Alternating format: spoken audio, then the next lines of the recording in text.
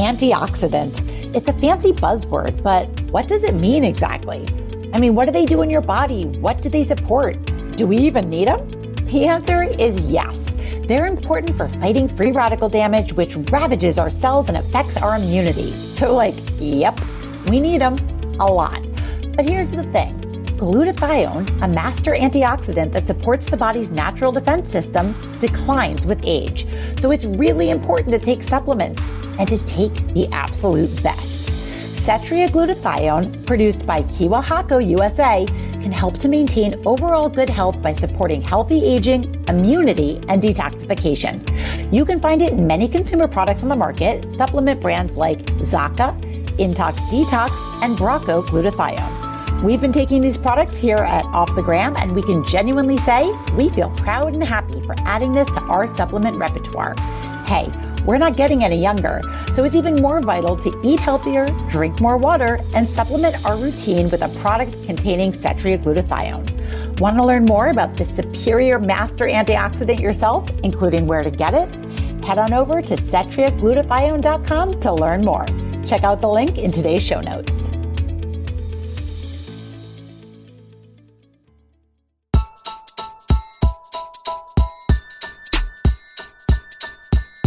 I don't ever think that it's a bad time to go to couples therapy. You know, I work with a lot of people who are like, we love each other, we get along, we just wanted to come in and see if there's anything we need to talk about. Welcome back to an all-new season of Off the Gram, the show where we bring you straight into the trenches with us to help you live your best life, channel your inner girl boss, and navigate the ever-changing landscapes of wellness and social media. Hey, guys. Hi. Heidi here. Today's guest, Elizabeth Earnshaw, is a relationship rock star. Working with couples over the last decade, Elizabeth has helped save countless couples from breakup. She's a renowned Gottman therapist, licensed marriage and family therapist, clinical fellow of the American Association of Marriage and Family Therapy, and an influential Instagram therapist. You can join the 243,000 followers who turn to her for advice at Liz Listens. Elizabeth is the head therapist at Actually, where she works to make relational wellness mainstream and accessible. She also owns A Better Life Therapy in PA and New Jersey, supporting clinicians who are helping couples every day. Hey, it's Megan. So with all of this expertise, it was about time Elizabeth wrote a book. Her debut, I Want This to Work, is out November 30th, and it's a trustworthy, inclusive guide to navigating the most challenging relationship issues we face. She helps couples learn to work with the 3 challenges they must tackle to repair and strengthen their relationships. More on the big 3 when we bring Elizabeth on, but also important to note that the author worked hard to ensure her book was culturally inclusive, LGBTQIA plus friendly, and written for both married and unmarried couples. We're excited to welcome Elizabeth. So tune in if your relationship is on the rocks and you want to make it work. Your relationship actually rocks, but you'd love to strengthen your bond even further. All right, y'all. So Jamie here. Okay, so let me talk to you about a guest that we're about to have on. But first, let me tell you how we got to this place. Because a few years back, like pre-pandemic, when events were still happening in New York City and life was still kind of like a little normal, and I would go to all of these events, I was invited to this one event by something called Cetria glutathione. And at the time, I had no idea what that was. I think something that people might be surprised to know about the influencer space and the influencer landscape, since we are off the gram, and that's a big part of what we talk about, is there's actually like a big amount of education that we get as influencers. When we talk about a product, it's not because we're coming into it blind and somebody just asked us if we wanted to work on a campaign. Like if we're going to talk about something, especially a supplement or, a category in the health space that really requires us to be educated, we're going to get that education, and the brands are by and large very good in giving us that education. And this was no different. In fact, this event for me was a real eye-opener, kind of a game changer, because it changed my understanding of antioxidants forever. So I'm going to be totally honest. I went to this event, right? And it was like a masterclass in antioxidants. And I was like, oh yeah, antioxidants, like blueberries. Yeah, I know antioxidants, because we all talk about antioxidants. It's a buzzword and we think we know it. What I learned in this masterclass was that I had no idea really what antioxidants did or why they were so important. So I think when push comes to shove, many of us have no clue about a lot of the things that we just talk about, like in the lexicon of wellness culture. And it's really important for us to listen to the pros and keep our ears open so we are really informed consumers.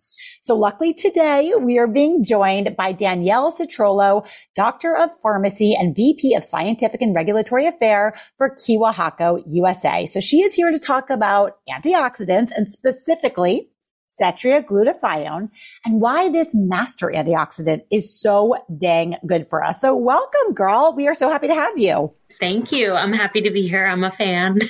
Yay. All right, cool. So let's start with the antioxidants because I've now admitted, I've shown my hand. I didn't really know what they were all about. And I have to suspect some of our listeners out there might be in the same boat. So what are they for those who don't know and why are they important? The quick and dirty is they're critical at protecting our bodies from harmful substances. That's the kind of summary. But really what it is they neutralize harmful substances called reactive oxygen species or free radicals. And those are things that are molecules that happen as normal, metabolism in our body, but we can get excessive exposure to reactive oxygen species or free radicals from our lifestyle. So having excessive exposure to chemicals, toxins, pollutants, cigarette smoke, so on and so forth, it all kind of adds up to kind of create more exposure in our body to reactive oxygen species or free radicals. So think of it kind of as like a pinball in a pinball machine, right? Those molecules are unstable. They don't have an electron. They're called reactive oxygen species, and they hit our cells and they do damage to our cells. And over time, this damage adds up and you get organ damage, and then it leads to chronic conditions and chronic diseases. It's actually named oxidative stress, which might be another term people throw around a lot. But oxidative stress is basically the imbalance of antioxidants as compared to how much reactive oxygen species or oxidants you have in your body.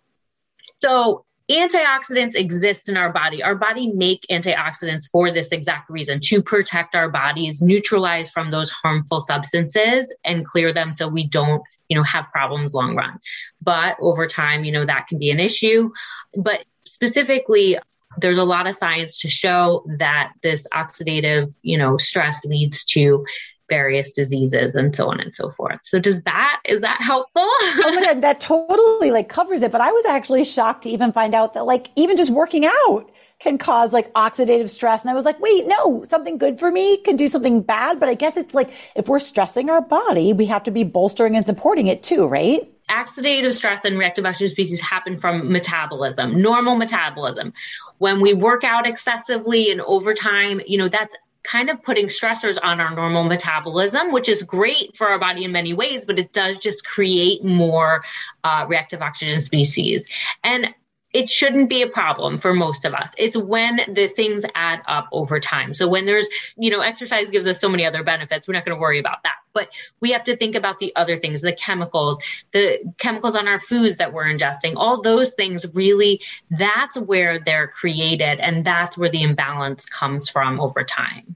Totally. Okay. So what is Cetria glutathione? Well, Cetria is our brand name for glutathione. So glutathione is really what we consider, and in the science, it's considered the master antioxidant. And that's because it's really capable of neutralizing almost every and any oxidant or reactive oxygen species or free radical. It's not picky. It can take everything down and it can neutralize. I mean, I can't say everything, but really it's very versatile. It also is highly available in our liver to help detoxify some of the chemicals and the toxins in our liver. So it works that way. And one of the other amazing things it does is recycle other antioxidants like vitamin C and vitamin E. So you get a big bang for your buck with this antioxidant. It's naturally occurring in our body because our bodies need it. In fact, it's naturally occurring in almost every living cell. Even single cell organisms have glutathione. That's how critical it is to the survival and the health of the cell. And I heard it starts really decreasing at 40, 45, right? Yeah. Oh my God, I'm like knocking on 45's door. So me too. Sucks for me. Well, okay, wait. But here's what I'm curious about. So your body makes glutathione, but it does decrease with age. You can get glutathione in some food. So why do you need to go out and take a supplement? And why would you take this particular branded ingredient versus like a generic glutathione? And also, I'm sorry, this is like a two-parter. Where do you, because I know Cetria glutathione is the branded ingredient and it shows up in a lot of different consumer products. And of course, people can go to the website, the Cetria website, which we will link in our show notes, to like a where to find page exists there. And it exists across a lot of consumer products. So like, tell me a little bit why you need to go beyond food and beyond what naturally occurs in our cells. Why do we need to take supplements and why should we look for specifically Cetria glutathione? Yeah. So, I mean, I don't say you have to take supplements. I say that you should be trying to have the best lifestyle to minimize that exposure, get healthy foods like very raw vegetables and, less cooked. Everything you can has higher levels of glutathione. So getting it through the diet is first and foremost because that's where it's most effective, right? But none of us are perfect. None of us have perfect diets. And it's just like a nice insurance, especially for those people. I mean, a lot of us are looking at our genetics and we all kind of have, chronic diseases looming over us and we're all working hard to kind of prevent those things. And really the science shows that people that have higher levels of glutathione, whether it's through their diet or whether their blood levels are just higher, have a 50% decrease in their risk of some certain chronic diseases. And the science is out there, it's published, it's there. So we know that having high levels of this antioxidant is really critical to our overall health. Again, diet is great. If you want that insurance, I think it's really like, why not? We're all kind of getting older. We know it decreases with age. We know we have to be on sometimes drugs as we get older and things like that. It's an insurance in my perspective. Yeah. Well, I think it depends, right? Like I remember at this Cetria glutathione event that I went to, they had the many different consumer products. There was one for immune support. There was one for detox. There was one for peak performance. And then there was, of course, one for like beauty and like, so my vanity got me. I was like, oh, I want that one. So whatever gets you in, right? Whatever gets you in. But let's talk about that. So like, who should be in and why? Can you give us some use cases in life? Like if you had this specific issue or concern, or you had this in your family, you should be especially maybe on the lookout for this type of a supplement. Yeah. And so there's actually, beyond being an antioxidant, glutathione has other benefits. And that's why you see it in a lot of different types of products. So it actually helps with the immune system as well. It also helps with skin brightness. So it has a lot of other benefits as well as being an antioxidant. In terms of like specific cases, it depends on what your concerns are or But I think if you have that lifestyle that exposes you, whether you want to or not, to specific more harmful exposures like toxins or where you work or excessive exercise, that's the person that may want to start thinking, am I getting enough through my diet? Do I want to just add it in?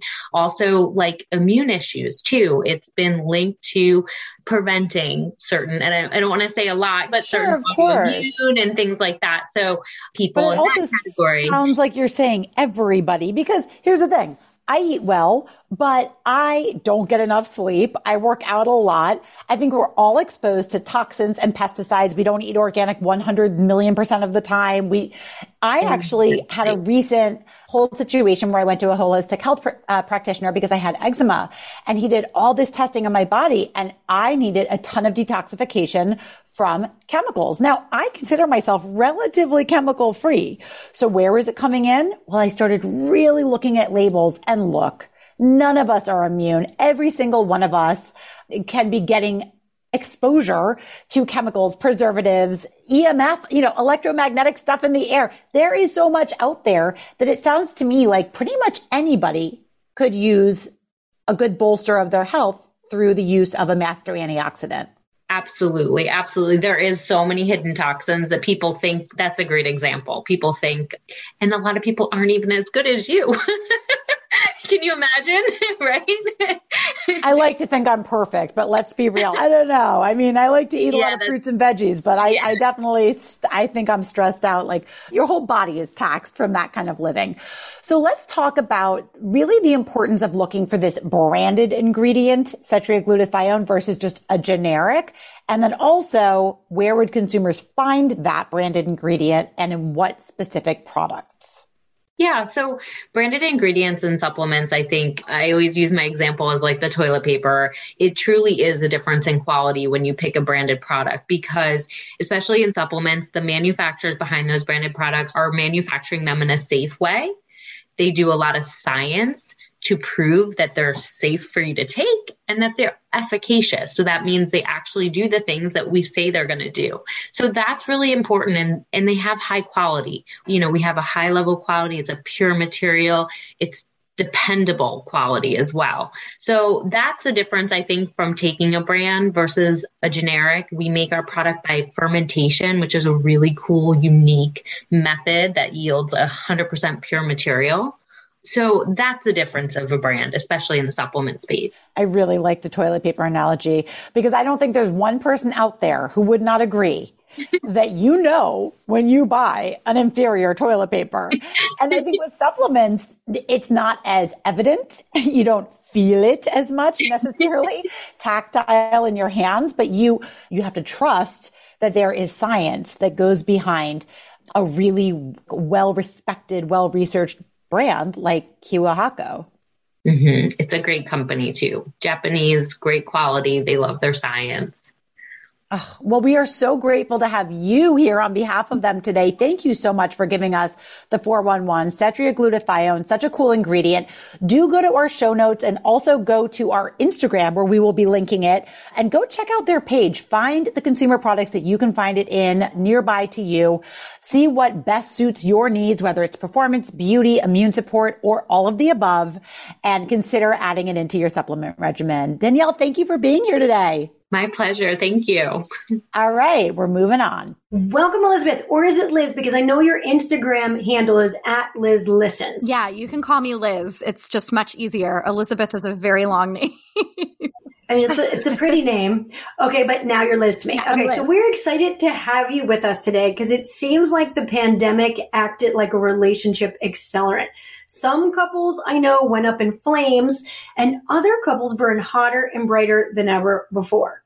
So your new book is called I Want This to Work, an inclusive guide to navigating the most difficult relationship issues we face in the modern age. We can't wait to get your expert take on what those challenges are and how to tackle them head on. Yeah, I'm excited to be here. Welcome. Hi, Liz. This is Jamie. All right. So I'm going to jump right in. I'm just kind of curious, like, what are the most difficult relationship issues we face? Like, let's get basic here. I want to hear what you're seeing.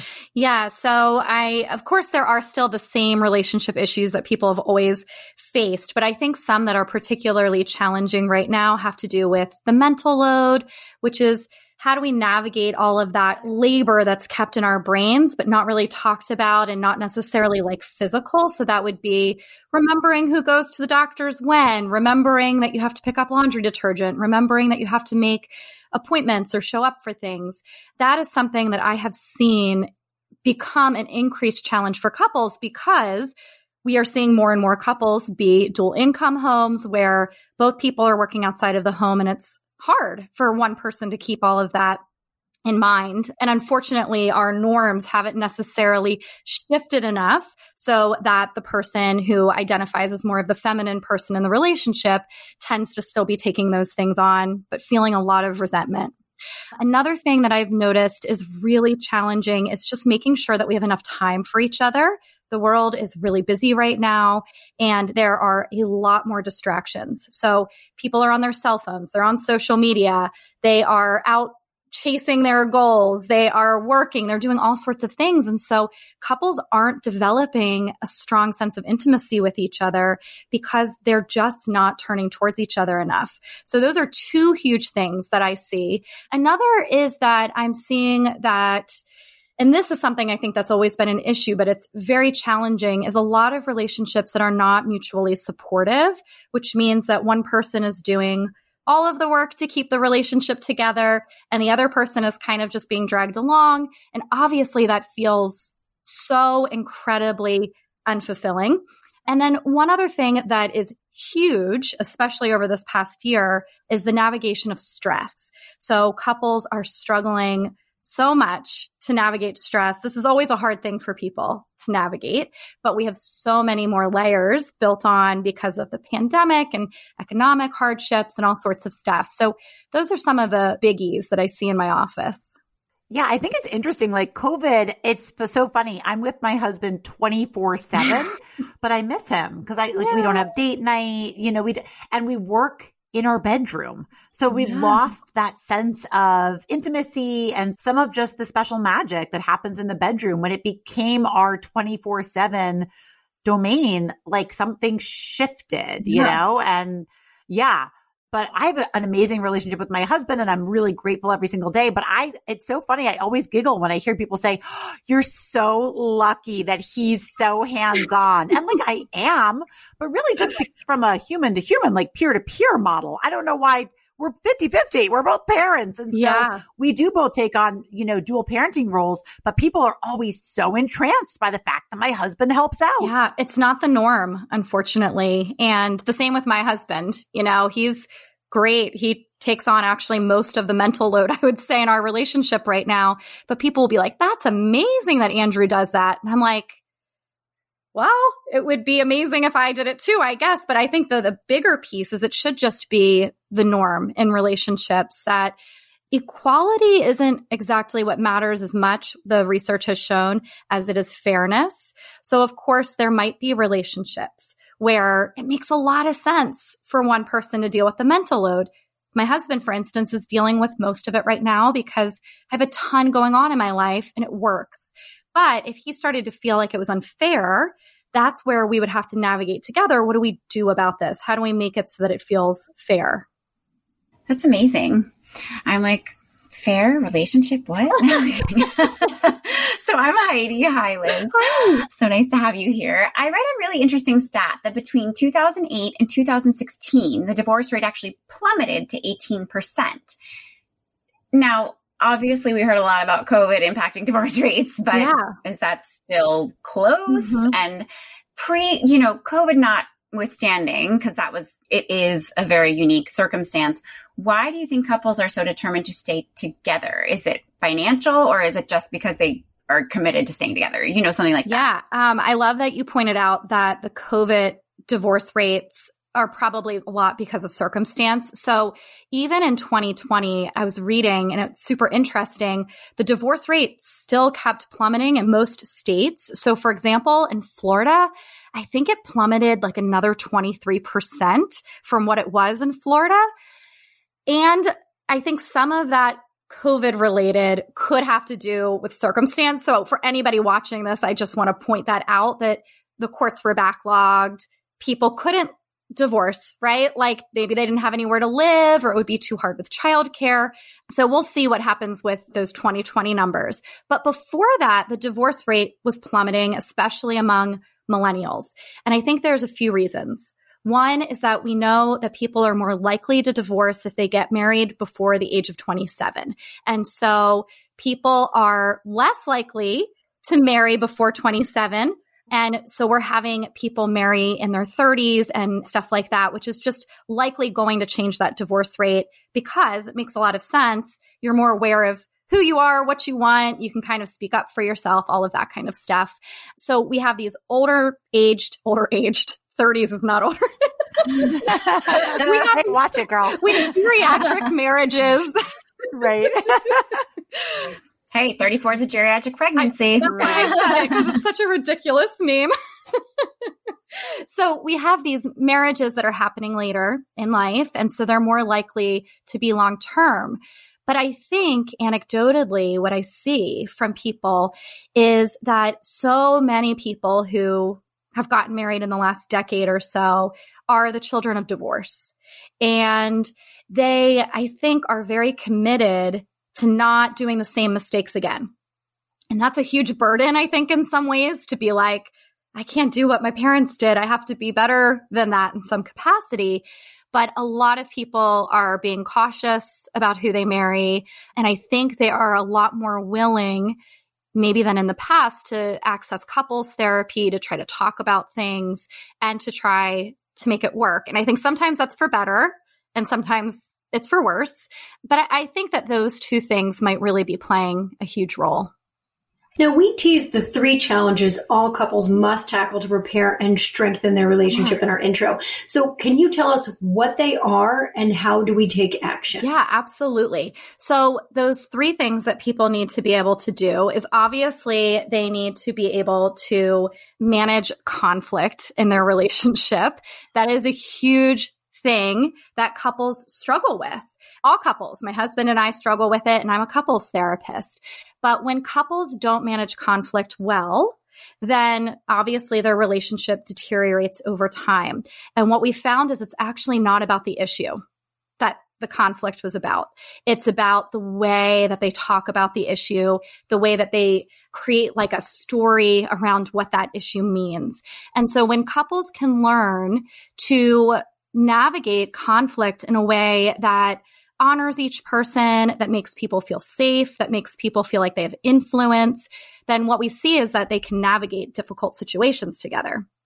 The second thing that couples need to learn how to do in order to have long-term, healthy, happy relationships is to heal, which is also called repair.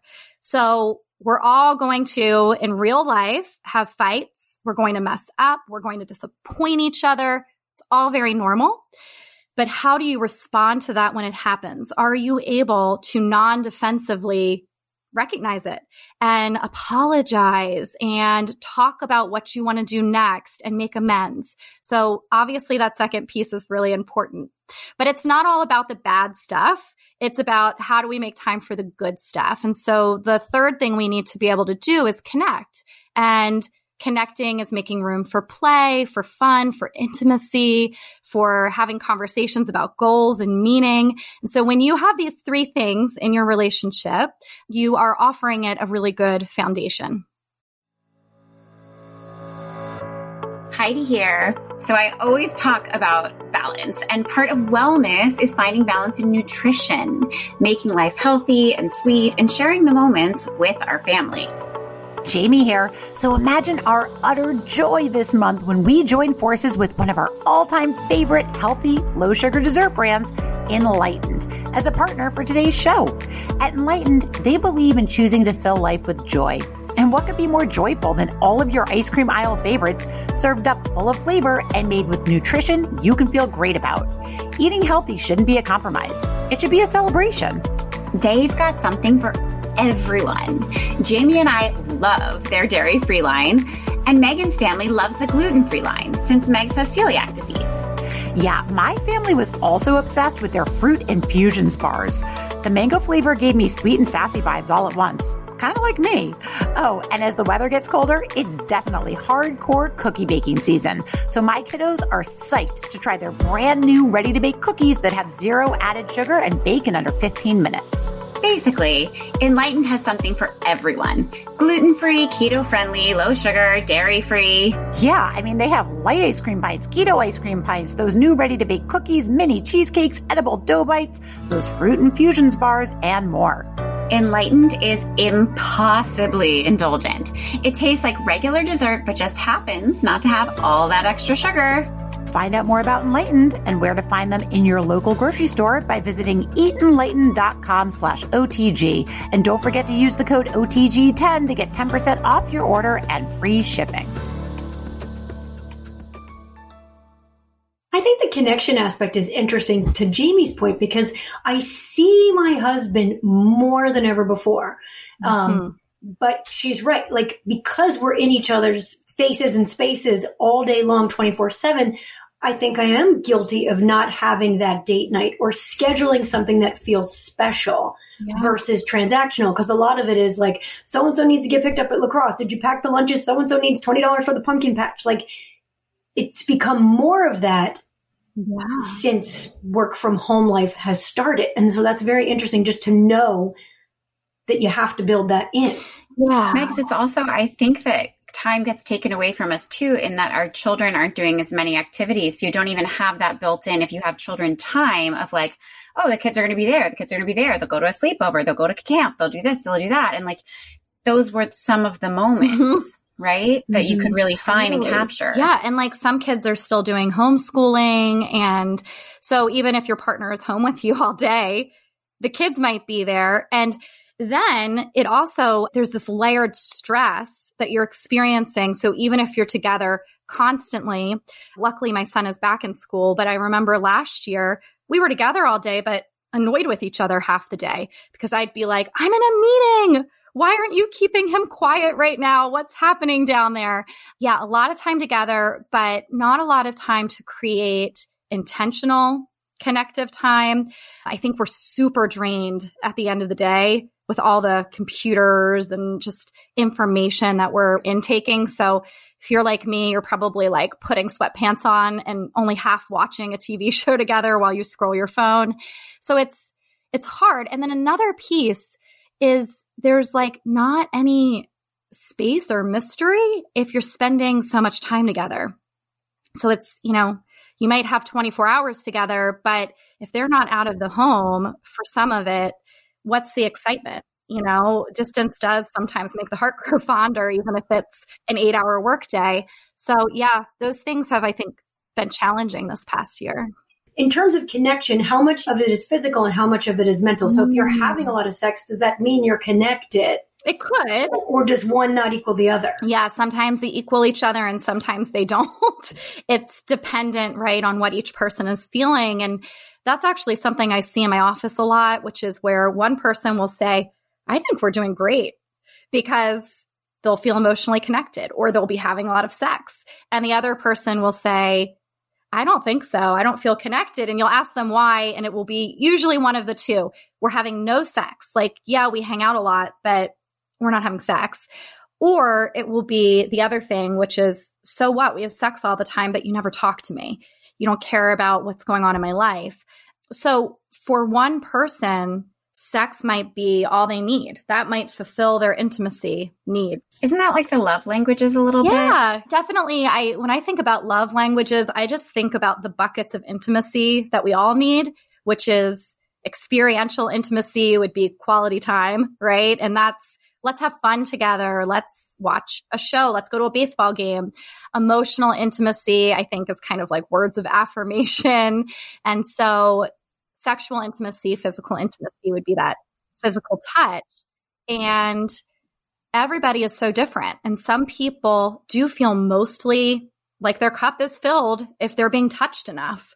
And other people are like, that doesn't make me feel connected. I could have sex with anyone and they're not the love of my life. But what makes me feel connected is that you listen to me, or that you're interested in me. And the fun thing is that usually in couples therapy, people are coming with mismatched needs around intimacy. So this is Jamie again. I'm curious, like, at what point do you know that it's time to let go of a relationship after trying to work through issues? Or the flip side of that is, and I've said this to my husband a million times, like, we're great. We like love the shit out of each other.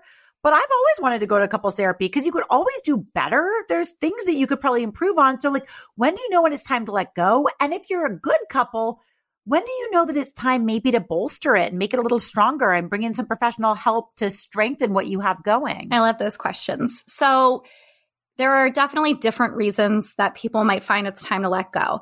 Of course, if there is abuse in the relationship, so if you feel like you have no power, if you feel afraid of, physical, financial, social, emotional harm or harm to people that you love and care for, that's definitely not a relationship that should continue because you're not safe. And with that type of relationship, it takes a lot of planning and probably talking with people to make sure that you are doing the right thing to keep yourself safe.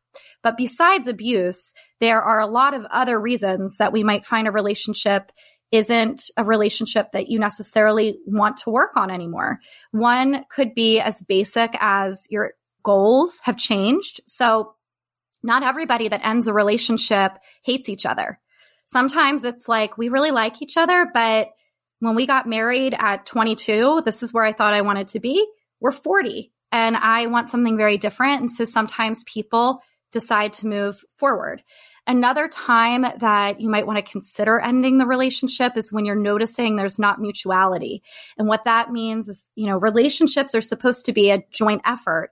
And if you're the only one that's working on it all of the time, or if your partner's the only one working on it, and you notice yourself kind of sitting back and not committing or investing, that's probably a relationship that you want to make a decision on somewhat soon. Do I want to continue this?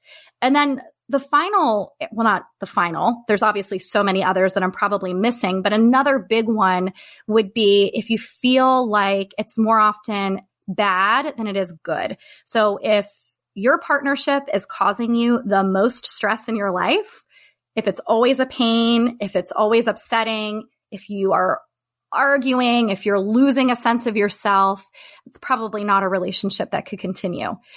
And your second question, which I love, is, but what if you're a great couple and you just kind of want to work on things? I don't ever think that it's a bad time to go to couples therapy. I work with a lot of people who are like, we love each other, we get along, we just wanted to come in and see if there's anything we need to talk about. So you could at any point go see a couples therapist. And if you're wondering, are there specific times? I think that if things are feeling boring, which is happening for a lot of couples right now because the year kind of just dragged on for a lot of people, that's a good time. You can talk about how do we spice it up. But there's this other time that it's really good to go in, which is during big decision moments or life transitions. So about to have a baby, have to decide whether you're going to leave your job or not, empty nesting, like any of these things that are going to change the way you have to navigate things can be a really helpful time to visit a therapist. That is such great advice. Yeah, Heidi, again, I was just nodding.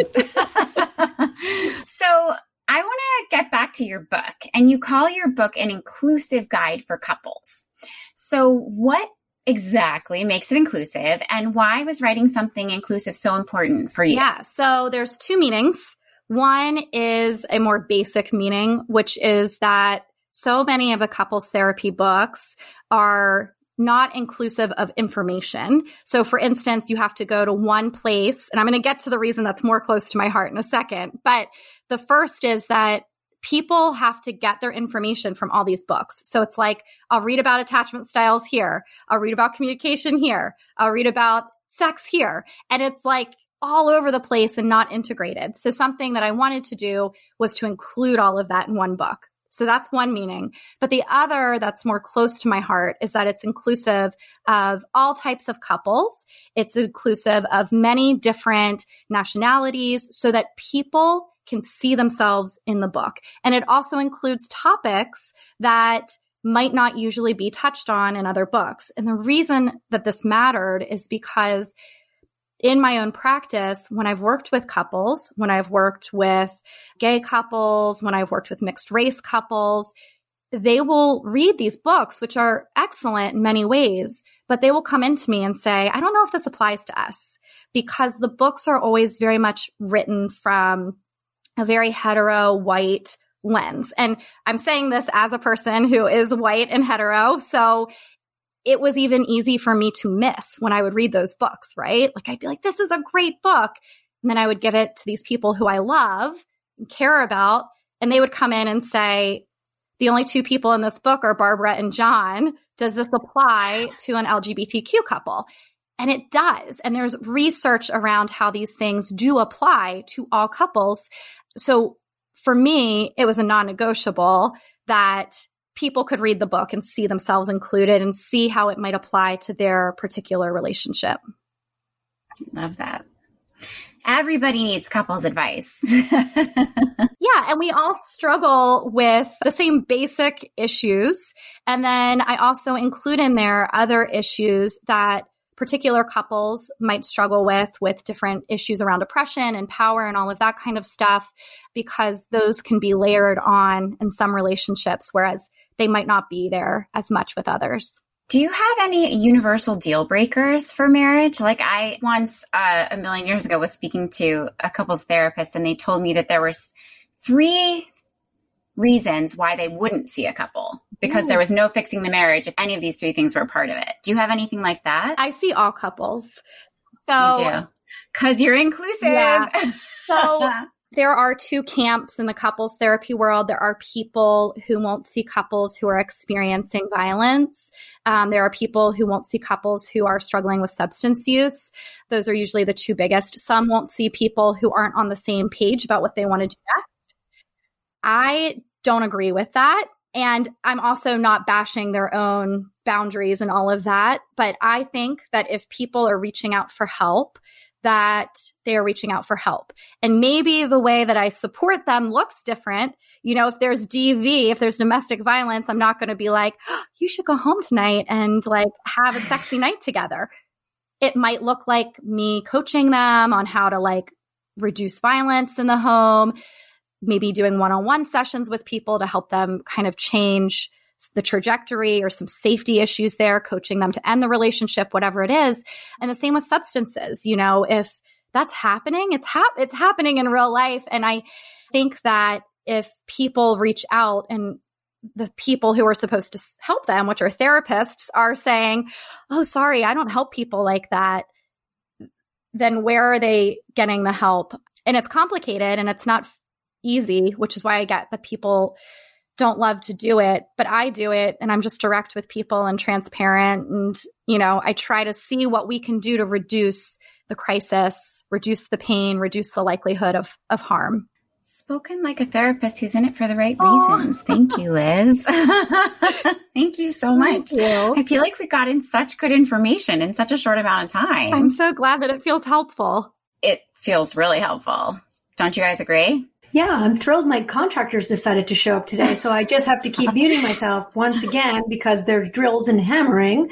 But we do a really fun thing to end the show, and it's called Karma Call. Thanks, Megs. All right. So I force Megan to say that every week because she says it's so amazing. But I am the resident yogi, so I will explain that karma is the Sanskrit word for action. So we ask all of our amazing guests, what is one small actionable item that you could give to us, to our listeners, that we could do perhaps daily for like a week or two that might just yield big change? So small action, giant results. I love it. Such a good question. Okay, so let me think. I feel like there's so many little nuggets I have in my brain that I'm trying to figure out which one I want to give you. All right. So one of the let's talk about relationships. So one little thing you could do that will make big results in your relationship, and it's so tiny, is to learn how to turn towards bids of connection. And what bids for connection are, is it's people's attempts to connect with you. So it could be something as basic as me saying, Jamie, I love your headband. And if you returned my bid, you would say something like, oh, I got it from, where'd you get it? Did you get it from somewhere special? Yes. Lily Sadoi, all my headbands. That's where you got it from. And you would tell me, or you would say, thank you. Yeah, I love it too, or whatever. And you would be returning my bid and connecting with me. Now, if I said, I love your headband, and you said, okay, why are you telling me that? You would be turning against my bid for connection. And I would probably not try to connect with you again. I just wouldn't. And if I said, I love your headband, and I'm sorry to make you the focus, but I do love your headband. It's beautiful. Thank you. If I said, I love your headband, and then you picked up your phone and started texting, that would be you turning away. So this little thing that you can do is you can try to notice, almost as a game or a challenge to yourself, when are people trying to connect with me? When the barista at Starbucks says to you, oh, you look like you're in a great mood today. How are you? Oh, yeah, like it was great. It was so easy this morning to drop the kids off. Try to respond to those bids. Notice how many people in the world and in your lives are connecting with you, because I think you'll be amazed at how often it's happening. What wonderful advice. And I love that. And it also made my heart sink, because it made me think of like a few times when my husband will like, you know, go to give me a kiss before he goes to sleep. And I'm like in the middle of writing something and I'm like, oh, you know, and I always feel bad afterwards. But to really challenge yourself to be there, to be open when people are trying to connect and to be kind, especially when it's your romantic partner, is the best advice I can actually imagine. Thank you so much for all of your great advice. We loved having you on. Hopefully you saved some relationships today. So before we let you go, can you tell us where our listeners can find your book and also where they can find you on the gram? Yeah. So my book is I Want This to Work, and it is available everywhere books are sold. So you could get it, at Barnes & Noble, Amazon, bookshop.org. I love because it supports small bookstores. And you can find me on Instagram at Liz Listens. And I share lots of fun relationship tidbits there. You rock. Thank you, girl. Thank you. It was so fun to talk to you all. Yay. Thank you, Liz. Great. You were awesome. You're awesome. I love your Instagram. I'm like, ooh. Oh, thank you so much. That means so much. I really thank you so much for having me today and taking the time to talk to me. Liz has left the chat. All right, guys. What'd you think? Are our relationships in trouble, or is everybody I had so many more questions, but our time is finite and I didn't want to make it all about me. So it's all about you, Heidi. It's all about me too, though. It's okay. Make it all about you. But I think it's really cool. It's really interesting because I actually said to George the other day, I think we should go to couples counseling. And he looked at me with terror as if I was telling him, and I didn't mean it. That's PTSD for him, probably. For sure. I didn't mean it like that at all. And I was very quick to explain that. Both of us have been in horrific relationships all the beginning of our lives. And we've been together now. We'll celebrate 10 years in January. And we've just had a marvelous 10 years. But after 10 years, it's kind of like what she said. It's not that it's boring. I just feel like, okay, and now how can we be even better? How can we communicate better? How can we be more aligned in front of our kids? How can we make each other happier? I just think relationship counseling, you kind of look at it as just for when things are on fire, but I don't think it is. Think about it. We all go to the dentist. It's not because my teeth are falling out. Exactly. It's because I want to have nice, clean, white teeth, right? So I think maybe going to a relationship therapist is sort of the same effect. Things are good, but maybe they could be sparkling and dazzling. Right. It's preventative medicine. Yeah. It's, not sick care. It's well care. Have any of you ever been to a relationship therapist? I have not. Because you're right. Pat and I are pretty spicy. I love my husband. I'm not always the best communicator, though. And I bet you there's ways I could support him better and be a more effective partner. This kind of inspired me. I'm I'd love to chat it out. Yeah. It's Heidi. I'm a huge proponent of marriage counseling, couples counseling. As Liz mentioned, most divorces happen when you get married too young. And I was 24 when we got engaged and 25 when we got married. I barely knew what I wanted. I met my husband the summer I graduated college. I didn't know anything else. and so we both have evolved a lot. And I think that going to marriage counseling helped us so much to communicate, quite frankly, because we were children when we got together and we were acting like children, right? And we never evolved as people separately. I think, if who I was when I was in my 20s is clearly not who I am in my 40s, right? So I can't even fathom. And granted, I've known Pat since we were little kids, and that history provides a lot of comfort and context in most scenarios. But, my sister was married in her 20s, and she's been married 20 something years now. And that couldn't have been me. The jerks I dated in my 20s, that would not have ended so well. Ooh, no chance. No, very different life would have been had. Well, I think it's fascinating. And I hope that people go, tune in to her on the gram. What am I, my mom? Tune into her blog. No, but this is what I love about Instagram is that I follow her other relationship therapists, child psychologists. And now some of this information isn't so just out there. You can get it at your fingertips, and thank goodness, right? Absolutely. And that's what Liz was saying about this book only talks about this and this book only talks about that. And then you have to research and buy all the books as opposed to just scrolling on Instagram and ingesting something good. Amen. Well, I hope you guys all ingested something good at home today. Thank you for tuning in. We love you. Don't forget to follow us on the gram at Off the Gram Podcast. And don't forget to subscribe to the show so you never miss an episode. We'll see you next time.